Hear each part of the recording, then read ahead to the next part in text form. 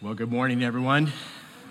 So good to see you. It's good to be back after a couple of weeks away. And so if you're like brand new to Southwinds, my name is Mike, and I am one of the pastors here. And I'm glad to be with you this morning as we are continuing our study in Paul's letter to the Romans. You, as always, want to get your Bibles out, open, turned on, whatever you need to do. Today, we're going to be in Romans 5. Verses 1 through 5, and this is an amazing portion of God's Word. So I want to start by reading it together. You can listen as I read it out loud, follow along. It's going to be on the screen. This is what the Apostle Paul writes. Therefore, since we have been justified by faith, we have peace with God through our Lord Jesus Christ. Through him, we have also obtained access by faith into this grace in which we stand, and we rejoice in hope of the glory of God.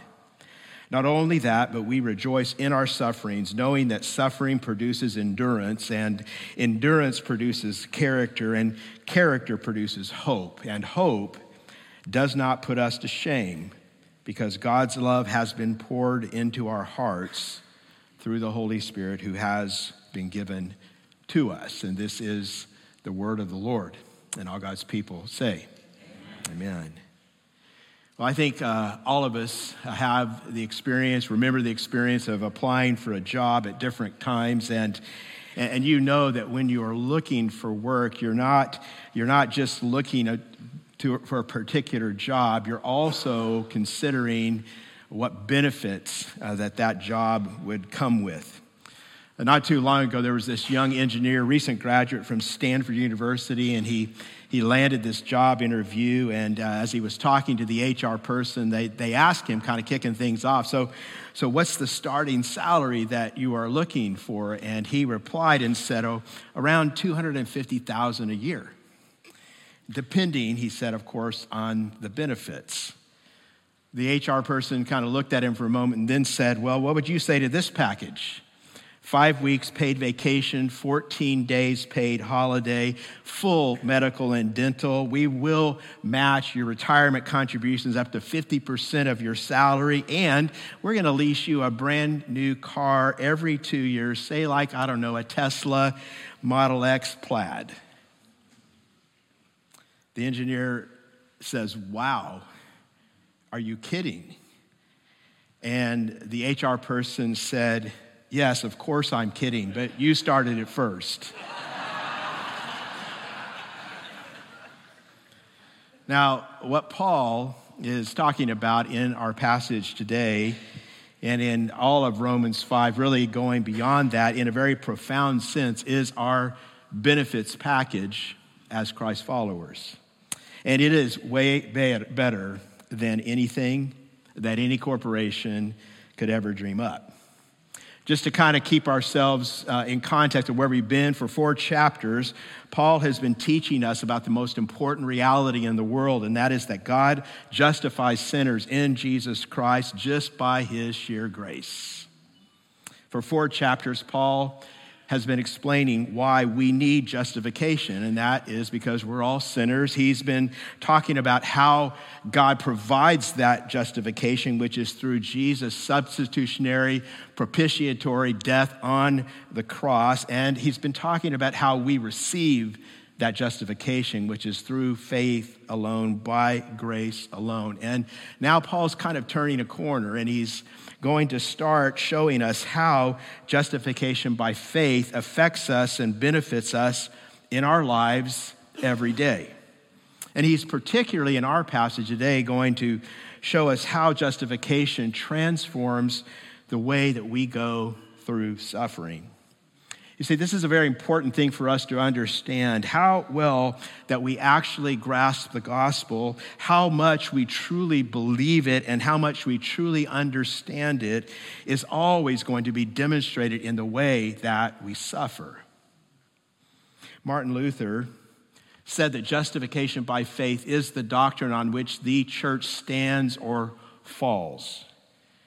It is also the doctrine on which our spiritual lives stand or fall. I've told you this really many times, many different ways, but every important advancement in your life spiritually as a Christ follower will always be rooted in your understanding of the gospel, in you truly grasping, getting, knowing, understanding more and more about the implications of what God has done for you in the good news. See, too many Christ followers tend to think that the gospel is just the way we start the Christian life. And of course it is, but it is so much more. I heard someone say the gospel is like a well of water. And you don't get the best water by just digging a wider hole for the well, just widening that well at the top. You get the best water. How? By digging down deeper, digging the well even deeper. And it really is that way with the gospel. See, up to this point in Romans, what Paul has primarily been doing is in explaining the gospel. And now you might say he begins to celebrate the gospel. Again, Martin Luther calls these verses the happiest verses in Romans. And maybe you're going to notice as you're reading Romans that Romans 5 kind of is a prefiguring of Romans 8. Some people call it kind of a miniature version of Romans 8. We have a lot of mountains around here in California, so I was kind of thinking Romans 5 is like the Altamont, and Romans 8 is like the Sierras.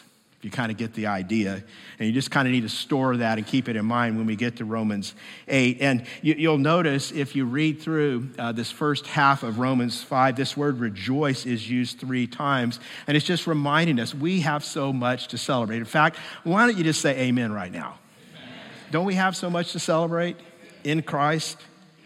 Now, what Paul is going to do in our 5 verses today is he's going to start by focusing in verses 1 and 2 on these specific benefits. And then in verses 3 through 5, he's going to show us how those benefits help us as we face suffering. And there are 4 benefits in the first 2 verses that I want you to notice. And the first benefit is the one that all the others are rooted in, and it is simply this: I'm made right with God. Justification means I'm made right with God.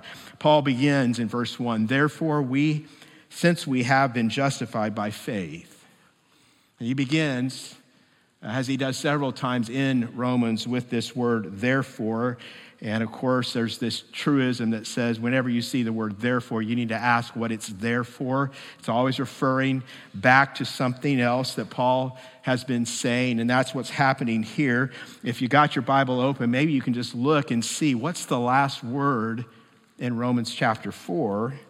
And if you do, you'll see it's the word justification. Paul concludes Romans 4, the last 3 verses, 23 to 25, by establishing that our justification is based on the cross and the resurrection of Jesus. He says, in light of that, we have been justified by faith. And as we've already discussed several times in our study, to be justified means that God has declared us righteous. Sometimes we tend to limit the idea of justification to the forgiveness of our sins, and it does include that, and that is something amazing, but there is so much more in justification. Justification also means that God has declared us righteous. Despite our sin, God looks at us in Jesus Christ, and he sees us as holy and righteous in his sight because of what Jesus has done for us on the cross and in his resurrection. See, God is a judge. And as Paul says in Romans 3, we all have sinned and fall short of the glory of God.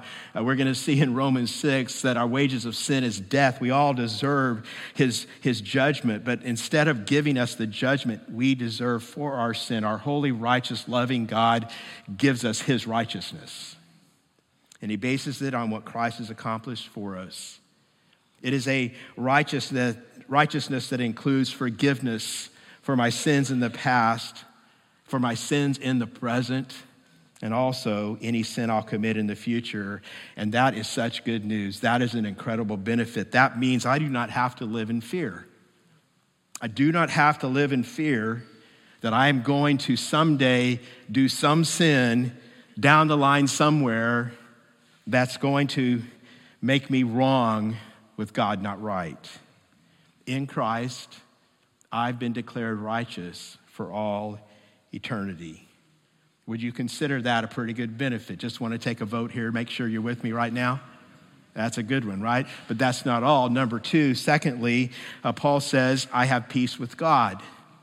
Because of our justification by faith, the next thing he says is we have peace with God through our Lord Jesus Christ. And I want you, if you're underlining or circling, I want you maybe to emphasize that word with. It's peace with God. You need to be clear about this. Paul here is not talking about some kind of subjective feeling of calm. It is an objective reality that Christ's death has created for us, a peace with God. Because we're justified, because we're made right with God, we are now at peace with him. And because we're at peace with God, now we can experience the peace of God, that subjective sense of calm. And it's so crucial, I think, that we see this because so many people in our culture today think that the purpose of religion is to just give us all, therapeutic feelings of peace. That's what religion is about. Spirituality is all about. You've probably had coworkers, maybe you've had neighbors, maybe it's even family who have said something like this to you. They've said, hey, it's good, it's nice that your faith, your Christianity gives you peace, but I get those feelings in other ways. I get them, when I'm in the mountains, or when I go to the ocean, or when I do yoga, or I meditate, or maybe like when I exercise, or drink bourbon, or rub essential oils on my lymph nodes. That's how I get my peace. And Paul wants us to know the peace of God. He actually does. You can look up Philippians 4, 6, and 7, verses that many of us have memorized. He wants us to have that peace, that feeling of peace, but far more important than any feelings of peace is whether or not we actually have peace with God.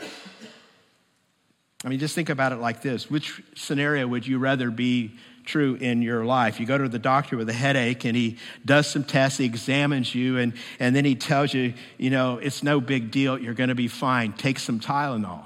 Would you rather have that? Or you go to the doctor and you say, I'm feeling great, doc. I'm just here for a routine checkup. He examines you and he tells you, well, I'm sorry to let you know you have a brain tumor. See, our subjective feelings of peace should not be what determines our life. And the reason, when you look at this benefit, that Paul mentions it is not everyone has it.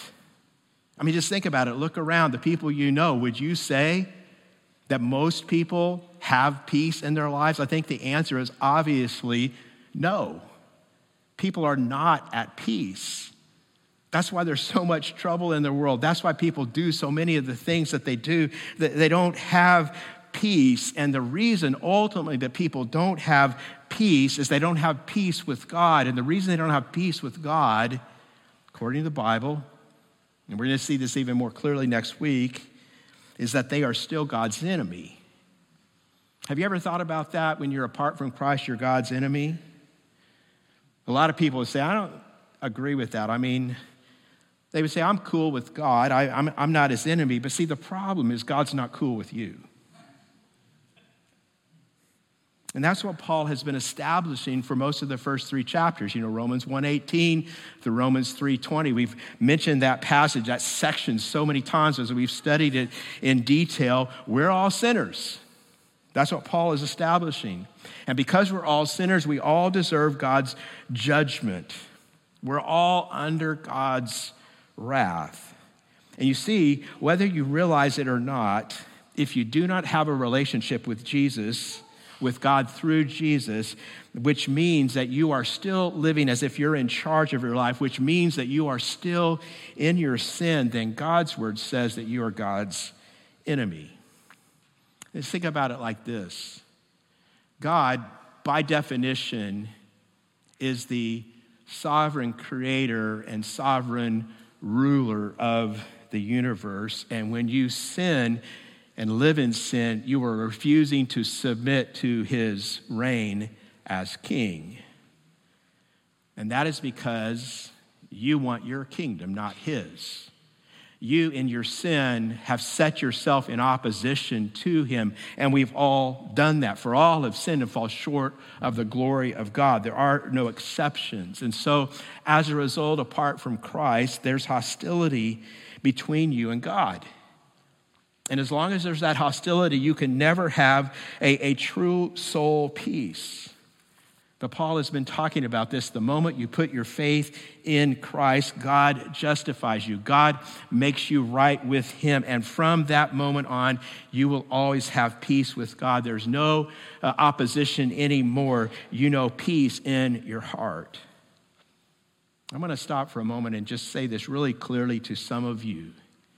Maybe you're here today and you have never, ever in your life trusted Christ, entered into a relationship with him, repented of your sins, received by faith his salvation. You've never been right with God, and as a result, you don't have that peace. And I'm willing to say, I think you know that. Circumstances in your life may cause you even more anxiety, and what your go-to is you think, if I just change my circumstances, that's going to bring me true peace. But I want you to hear today, Paul is saying it is only a relationship with God that will ever bring you the peace you're looking for. And it's an incredible thing. Many of you know this. I will say to you, I know this by God's grace. It is an incredible thing to be able to get up in the morning, every morning, and know today, no matter what happens, I have peace with God. And anyone can have that. Anyone who wants to can know that. Now, I understand it is also true that some of you who actually do have that, you've been made right with God, you still sometimes struggle with that because you don't always feel peace. And the thing I would say to you today is this: you need to learn to live according to the truth of what God's word says, not according to how you feel. Believe your way, in other words, into your feelings. Don't feel your way into belief. I don't have that on the screen, but some of you should write that down because it'll change your life. Believe your way into your feelings, not feel your way into your belief. See, God has promised us in Christ we have peace with him. There's an author named J.D. Greer, a pastor in another state, who's written a book and on the gospel, and he's got a thing he calls a gospel prayer. This is part of it. I just want to read it to you. I want you to listen to it. Maybe it'll be something that will help you, but this is something you can lean on when you don't feel the peace that you actually have. Part of this prayer is this: in Christ, there is nothing I could do that would make God love me more, and nothing I have done that could make God love me less. Nothing I'll ever do could ever make God love me more or love me less. And to be able not only to get up every morning, but to go to bed every night and put your head on the pillow, and no matter what is happening in your world or in this world, to know I have peace with God through Jesus Christ. What a blessing. What a benefit. Now, pretty amazing so far, right? But there's even more. Now look what he says next. Third benefit, he says, I live in grace. Still in verse 2, through him we have also obtained access by faith into this grace in which we stand. And so here you need to understand that this word grace in this context, what Paul's talking about here is more of an idea of favor with God. And it's a favor with God that we possess because of the new relationship that we have with God, because we've been made right with God and we're at peace with God. We live in grace. If you can think of it like this, we live in the realm of grace. We breathe the air of grace. We drink the water of grace. We eat the food of grace. We live in grace. We stand in grace. We never put this grace behind us. And grace is not just for yesterday when you trusted Christ. It is for today. It is for tomorrow. It is for forever. We stand in grace. And when you stand in grace, this benefit, as I'm calling it, it just changes how we approach God. We can approach God with this confidence, the confidence that a child has when they are with a parent and they know that the parent loves them unconditionally. You see, the Bible tells us we have God as our Father and Jesus as our brother and the Holy Spirit living within us as our divine comforter. We live in grace. See, we don't just have, periodic access to the King. We live in the palace as the kids of the King. Tim Keller, his pastor, many of you have read some of his books, I think. You probably know that the week before last, he passed away after a 3-year bout with cancer. He has a great thing that he says, and he says this. It goes like this: the only person who dares wake up a king at 3 a.m. for a glass of water is a child of the King. And we have that kind of access. See, it is one thing to be right with God as judge, but it is a whole nother level of privilege to have access to God as Father, right? In J.I. Packer's classic book, Knowing God, he asked this. He says, what is a Christian? The question can be answered in many ways, but the richest answer I know is that a Christian is one who has God as Father. Packer says that one of the ways you can really know how much someone actually gets Christianity is in terms of how much they think about and how much they value and cherish this thought of God as their Father, this reality of being God's child. He says if this is not the thought that prompts and controls his worship and prayers and his whole outlook in life, it means he doesn't understand Christianity very well at all. I want to get real practical with this for a moment. I want you to think about this in light of this question. What's the way you generally feel when you pray?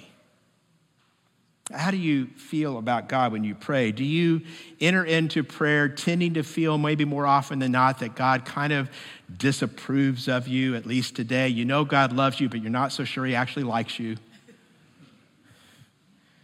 Do you sometimes feel like God's not listening, that he's not interested in your life?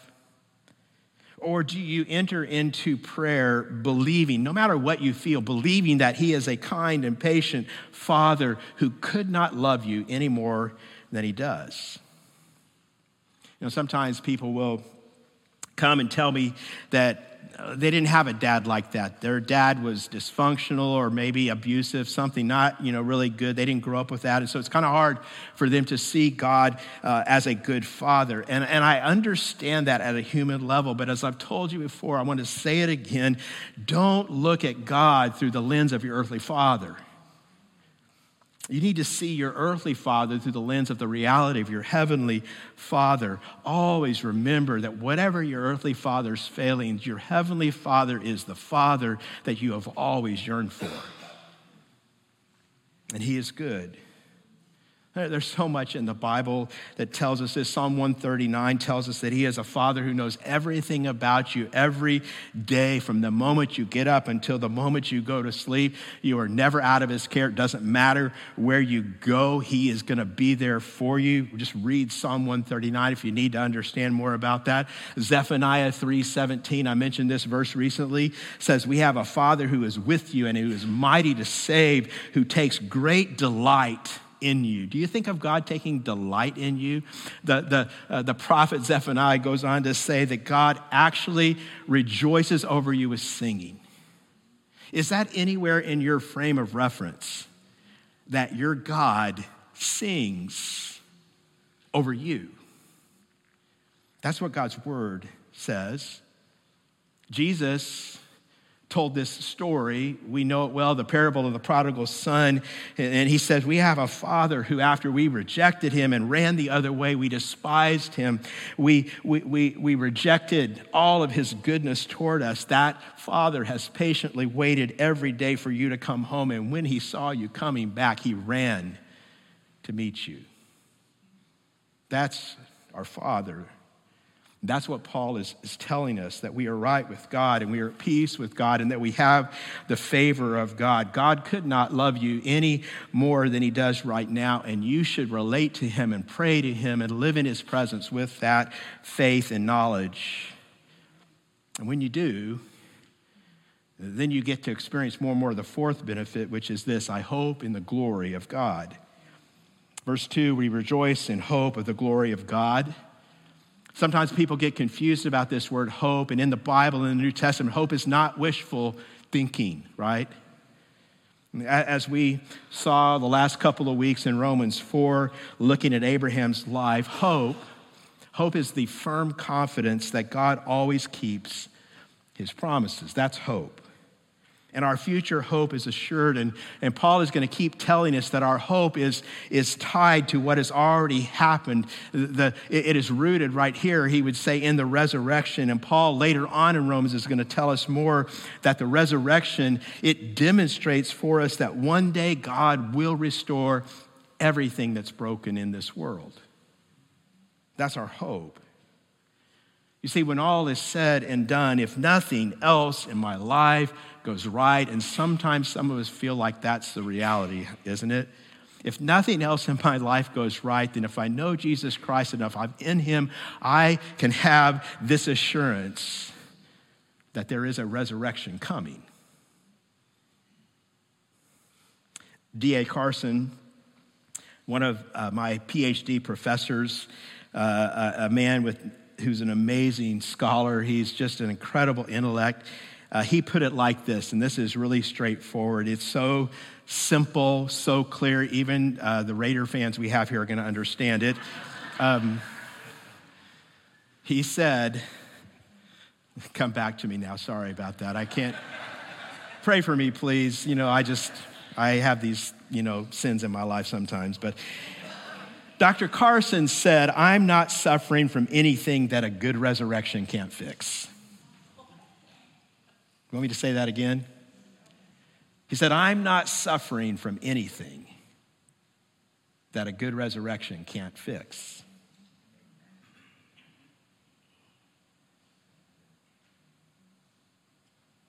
See, this is just the reality in this world, right? Some of us know it more right now than others. But eventually, in all of our lives, stuff goes wrong. Amen?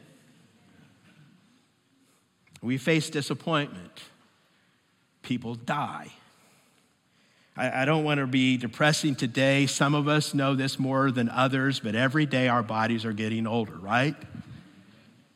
I know some of you are young and you're strong today and you don't understand what I'm talking about, and I actually hate you because you wake up in the morning and you don't hurt, right? How many of you wake up every morning and I hurt?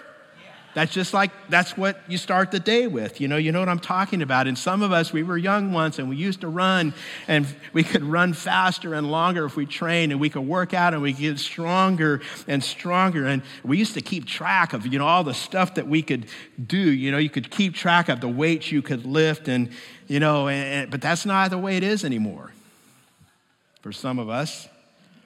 I'm not at the age anymore where you measure your physical fitness like this. I'm at the age where you assess your physical fitness like when you get out of the shower, you stand in front of a full-length mirror and you stomp your foot real hard and you hit a stopwatch, and when everything starts jiggling, that's when you click the watch and you know. In other words, some of you don't want to have that image in your mind. Just by the grace of God, wash it away. But here's what I'm talking about. It's not getting better, right? See, at some point, God is not answering that prayer for your body to get better, right? At some point, everything falls apart. And for some of us, and I understand this is very serious, the cancer isn't going away, and we know that God can heal, and we will keep praying that he does, but sometimes in his sovereign wisdom and goodness, he doesn't do it. Sometimes it doesn't go away. God doesn't stop the aging process. And the marriage might never be restored. And people who leave you, they don't come back. The person who has sinned against you may never face justice in this world. And Paul is telling us that all those things, they don't mean that we're without hope. And the reason he can say that is that he wants us to know we are not suffering from anything that a good resurrection can't fix. And because of that, Paul says, I can rejoice. He says, I rejoice in the hope of the glory of God. And this is so amazing. Just to think about it, we who once scorned God's glory, go back to Romans 1, verses 21 to 23 to look this up. We who once scorned God's glory, we now share in God's glory. See, what's the glory of God? Maybe you struggle to understand that, but think of it maybe this way. Glory is God's power. It is God's beauty. It is God's majesty. It is God's holiness. It's like all of the characteristics of God all put together. And one day, here's the promise, here's the hope. One day we will see and we will know his glory. 1 John 3:2 tells us that when we are with him finally in eternity, we will see Jesus and we will be just like him. We will know his glory. We're going to have total peace, total shalom. We're going to live forever in indescribable beauty, what Jonathan Edwards calls a world of love. That's heaven. Jesus prayed in the Gospel of John, chapter 17, verse 24, that his followers would see his glory. He wants us to see his glory. He wants to deliver us from this body of death. And we actually now have this hope inside of us. That's the promise of the Word of God. Colossians 1:29 says, Christ in you, you know the rest of it? The hope of glory. It's already in you if you are in Christ. It is there. Well, this all is an amazing package of benefits, you would agree, right? And it leads to what's next, verses 3 through 5, where Paul tells us 4 ways that my benefits can change me. And they're really all about how we respond to suffering. And I want to just say this. This is what we need, right? How many of you need more advice on how to live a fulfilling life when you have all the money you want and everybody's healthy and the Dodgers are losing all their games and the weather is perfect? We don't need help on that, do we? Right? We need help when we suffer. And that's what Paul is going to give us. He says all of these ways that these benefits change us are all connected to how we suffer and how we can learn to rejoice even in our suffering. And let me just show you these very quickly. He says the first way my benefits change me, they just give me this power so that I can rejoice in suffering. That makes no sense to us, right? How do you rejoice in suffering? But that's what it says in verse 3. How many of you like this verse? I don't like this verse. I just want to stay with the hope. And I kind of want to feel like if I have enough hope, I'm going to get there and I'm going to one day experience, hopefully very quickly and very pain-free, the love of God and glory. Boom, done. But Paul says it doesn't actually work like that. Life is hard. Jesus says that too. You know that, right? Jesus is so honest. He says in John 16:33, in this world you will have trouble. That's a promise from Jesus. You claimed that promise lately?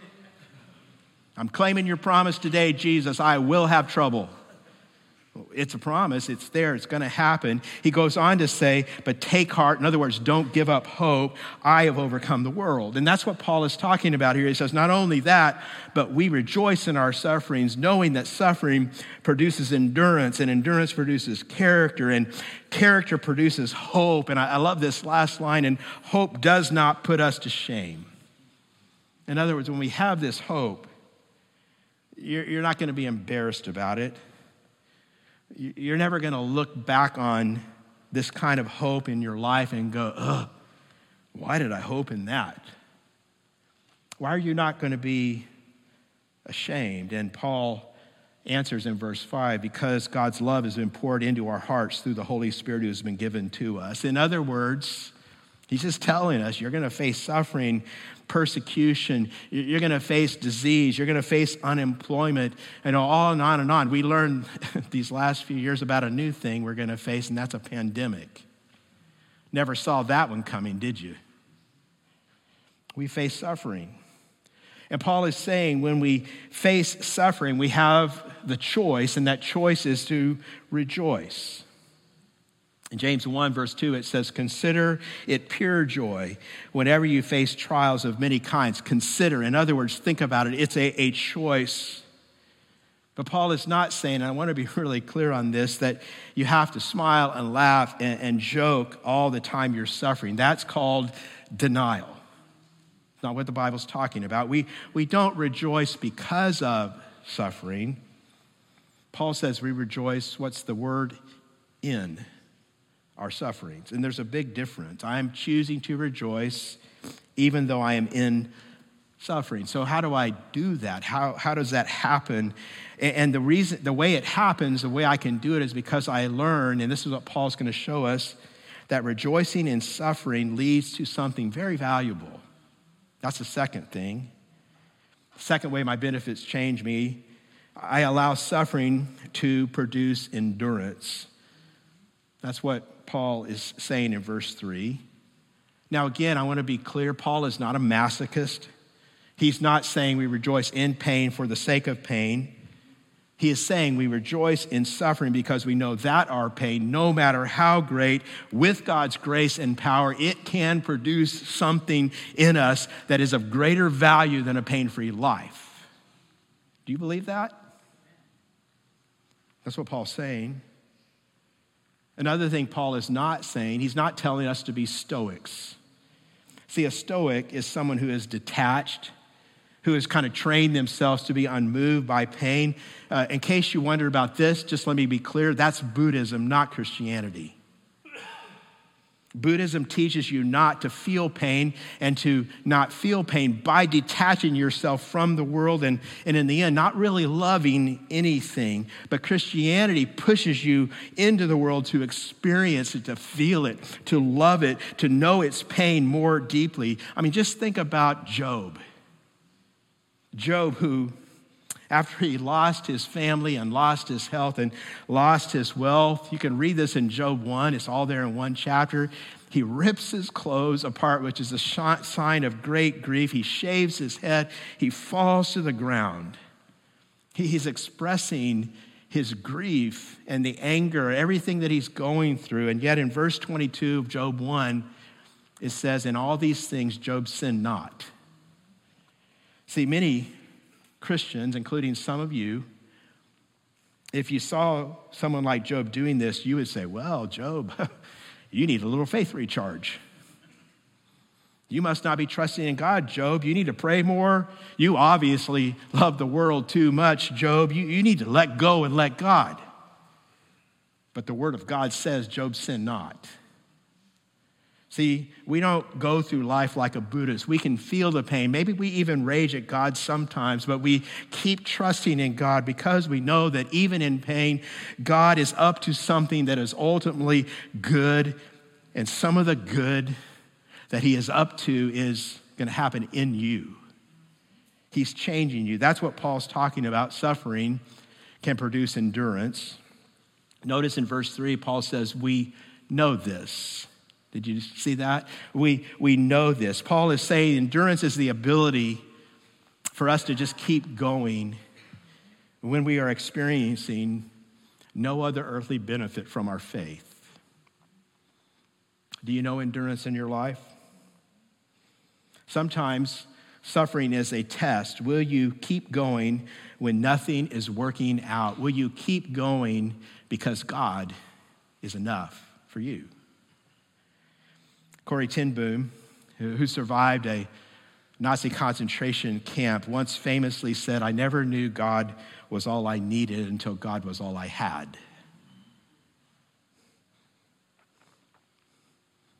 We need to be honest with ourselves. We really have it so easy in this country. That's part of the reason, if I'm looking back over the last 3 years, part of the reason why the pandemic was so hard for many of us. You know, a lot of people around the world would look at what we went through, in the last 3 years and just say, your last few years, 2020 for you, that's just the 21st century for us. It's always like this. And a lot of Christ followers have really have bought into a false theology that it teaches if you just love God enough and serve God enough, then your life is going to be comfortable. And Paul resoundingly says, no, suffering is part of the Christian life. He would remind us, our Lord and Savior, our Master Jesus Christ suffered. Why would we think it would be different for us? And we don't like this. But Paul says we know this. We know that the hard times in life can bring good things in us. Suffering produces endurance. It works that way with our physical bodies, doesn't it? Sometimes we train and exercise and we can do all the things that we're supposed to do for a long time and it seems like nothing is happening. But if you notice when you do this, if you keep going, you stick to it, that suddenly, all of a sudden, one day, it all starts to seem to come together and you're healthier and you're stronger and things are better for you in your life. And it didn't feel like that while you were going through it, but your body was changing, your body was growing. This is what God does spiritually. He takes us through hard times and suffering. And in that suffering, as we endure, we develop this endurance, this resilience that suddenly brings growth. I think spiritually, a lot of times we're like cheetahs. You know, that animal, that cat, like the fastest animal on earth that can run 70 miles an hour. If you know anything about the cheetah has kind of a weakness, and that weakness is its body is so sleek, its heart is very small. And so while it can explode up to 70 miles an hour, it can't go that way very long. It's a sprinter. That's all. A lot of Christians have trained themselves to be like cheetahs, and we love to rise in the moment, hit it hard, immediately conquer, see God work. We want it all to be over with, but God says life doesn't work that way.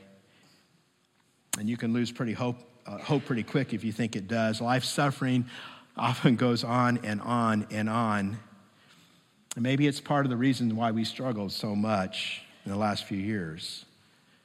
Paul wants to remind us that God is doing something good in our life, that our benefits can lead us to grow in this way. Here's a third way our benefits change us, and it's just following along. Follow the logic of what Paul is saying. He says, as I endure, God changes my character. Endurance leads to real change in our character. God starts doing something in us, and that's a reason why we can rejoice. That's a reason why we can endure in suffering. And it's not necessarily that my circumstances are changing, but I'm changing. I'm becoming a different person. I'm becoming more like Christ. I'm growing in my ability to love others better. I'm displaying the fruit of the Spirit more and more.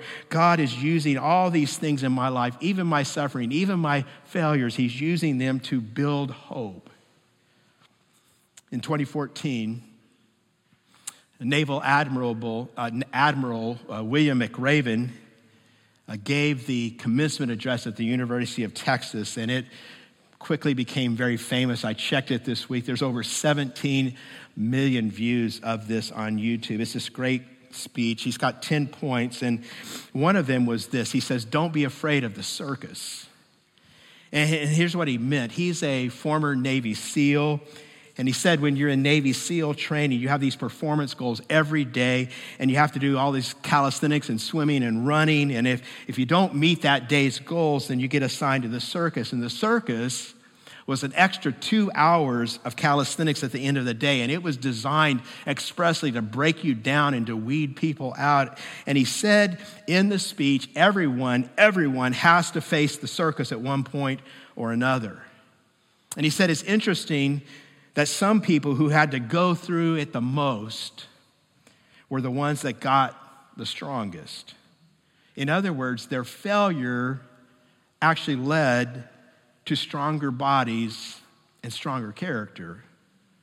Well, listen to his closing words. He says this, I quote, life is filled with circuses. You will fail. You will likely fail often. It will be painful. It will be discouraging. At times it will test you to your core, but if you want to change the world, don't be afraid of the circus. See, when God has called you to a time of suffering, you don't need to be afraid when you're having to endure longer than you thought it would be. Don't be afraid because you know he's changing your character. He's making you more and more like his son, Jesus Christ. Have you seen God do that? You know, sometimes God is dealing with some problems in our lives. You should check out this verse, Psalm 119:71. I don't have it on the screen, but it says this: before I was afflicted, I went astray. Has that ever happened in your life? You disobeyed, you went astray, and God sent suffering into your life, and it brought you back. Maybe the suffering, the pain you're going through, it's not true every time, but maybe sometimes God is just trying to free you from something that is ultimately negative. Maybe he's trying to free you from independence to an idol. Maybe sometimes he's even stripping out good things from your life, even though there's really nothing wrong with those things, in order to take you to a place where he is all you need, where he's sufficient from you. It may be that he's just trying to show you that truth. I don't know if you've ever heard about the ancient Japanese practice of, and I think this is how you say the word, I'm not sure, kintsugi. It's the Japanese word for golden repair. And what they sometimes do is they make this vase, beautiful vase with all this painting decoration on it, and then they shatter it into 1,000 pieces. And then, after shattering it, they put the vase back together, only they put it together with all these seams of gold that holds the entire vase together. And the flaws add to the value, because the flaw has become this unique aspect of the object's history, and it adds to the beauty. In other words, in this case, suffering allows God to infuse the gold of his presence into the broken seams of your life. And it is in that process that we have the hope of glory. And this is how he caps this whole thing, this whole process of our faith that grows. He says, as my character deepens, so does my hope. And that's the last thing. It's a hope that doesn't put us to shame. I mentioned that earlier. Why is that the case? It's because the love of God is the umbrella over all of it.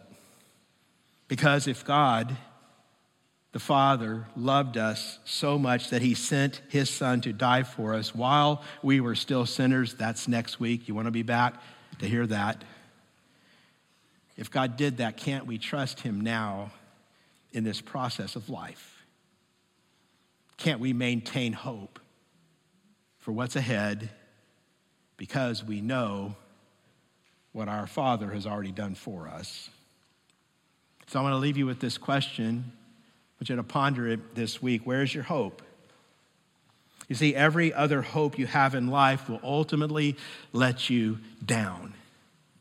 Let me say that again. Every other hope that you have in life will ultimately let you down. And Paul is telling us here that there is only one hope that satisfies. There is only one hope that enables us to endure. There is only one hope that will allow us to make it through. And that hope is the hope of glory in Jesus. That's your only hope. God has poured out his Holy Spirit into our hearts. And so we will live in love, and we're never away from his love, even when we can't feel it. Now, we're going to talk more about why we can know beyond a shadow of a doubt that this is true next week. And I think as we look at the next few verses next week, we're going to gain an even deeper understanding of these ultimate benefits that we have in Jesus because we have been justified in God's sight. But I again want to leave you with this question: where's your hope? Where's your hope? Is your hope in Jesus? Jesus is our only hope. Would you bow your heads as we pray together?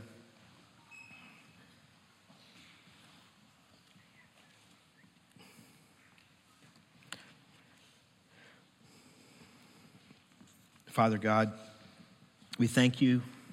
We thank you for your word. We thank you for Jesus. Lord, we thank you for a passage like this that is so clear. And even though, Lord, it's not the process we would choose, we believe that it is the process you've designed. And so, Lord, I pray that each of us would embrace that process and that we would grow in our trust and in our hope, that our faith would be in you. Lord, thank you for all that you're doing in our lives, even when we suffer. Help us to rejoice. Help us to endure. Help us to see you changing our character to becoming more like your Son, Jesus Christ. Help us always, Father, to hope. We love you. We thank you. We give you praise because we know that you are so good, even in those times where we don't feel it. And we pray, Father, all these things in Jesus' name. All God's people together said.